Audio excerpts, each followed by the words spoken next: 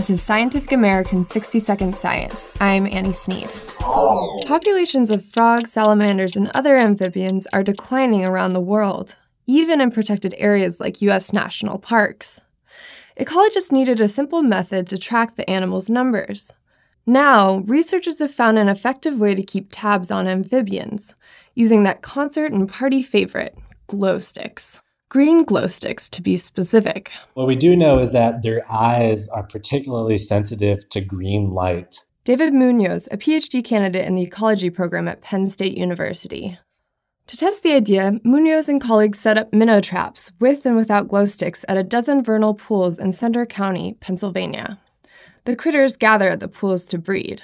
For a month, they trapped and tracked numbers of the Jefferson salamander, the spotted salamander, the wood frog, and the eastern red-spotted newt. Right before we leave for the day around 4 p.m., we'd activate the glow stick and hang it on the little minnow trap, come back the next day to see what we got. Traps with glow sticks were vastly more productive. We were really surprised by how strong of an effect our glow sticks had on our captures.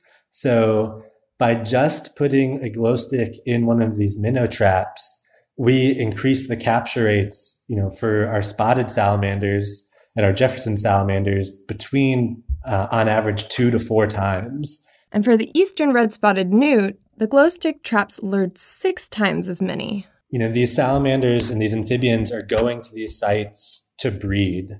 And so what are they looking for? They're looking for other individuals. And so what we think is that the glow stick is either making the movement of other salamanders more apparent, or it's potentially, just a simple visual cue. Their eyes are sensitive to this type of light, so they might be attracted to it. Regardless of the reason, Munoz hopes his team's glowing discovery will benefit amphibians.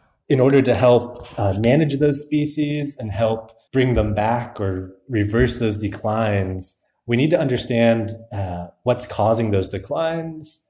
And the way we do that is by monitoring these populations. Another nice thing about glow sticks, they're cheap.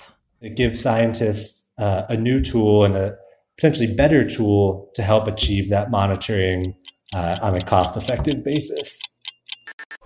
Thanks for listening. For Scientific American's 60-Second Science, I'm Annie Sneed.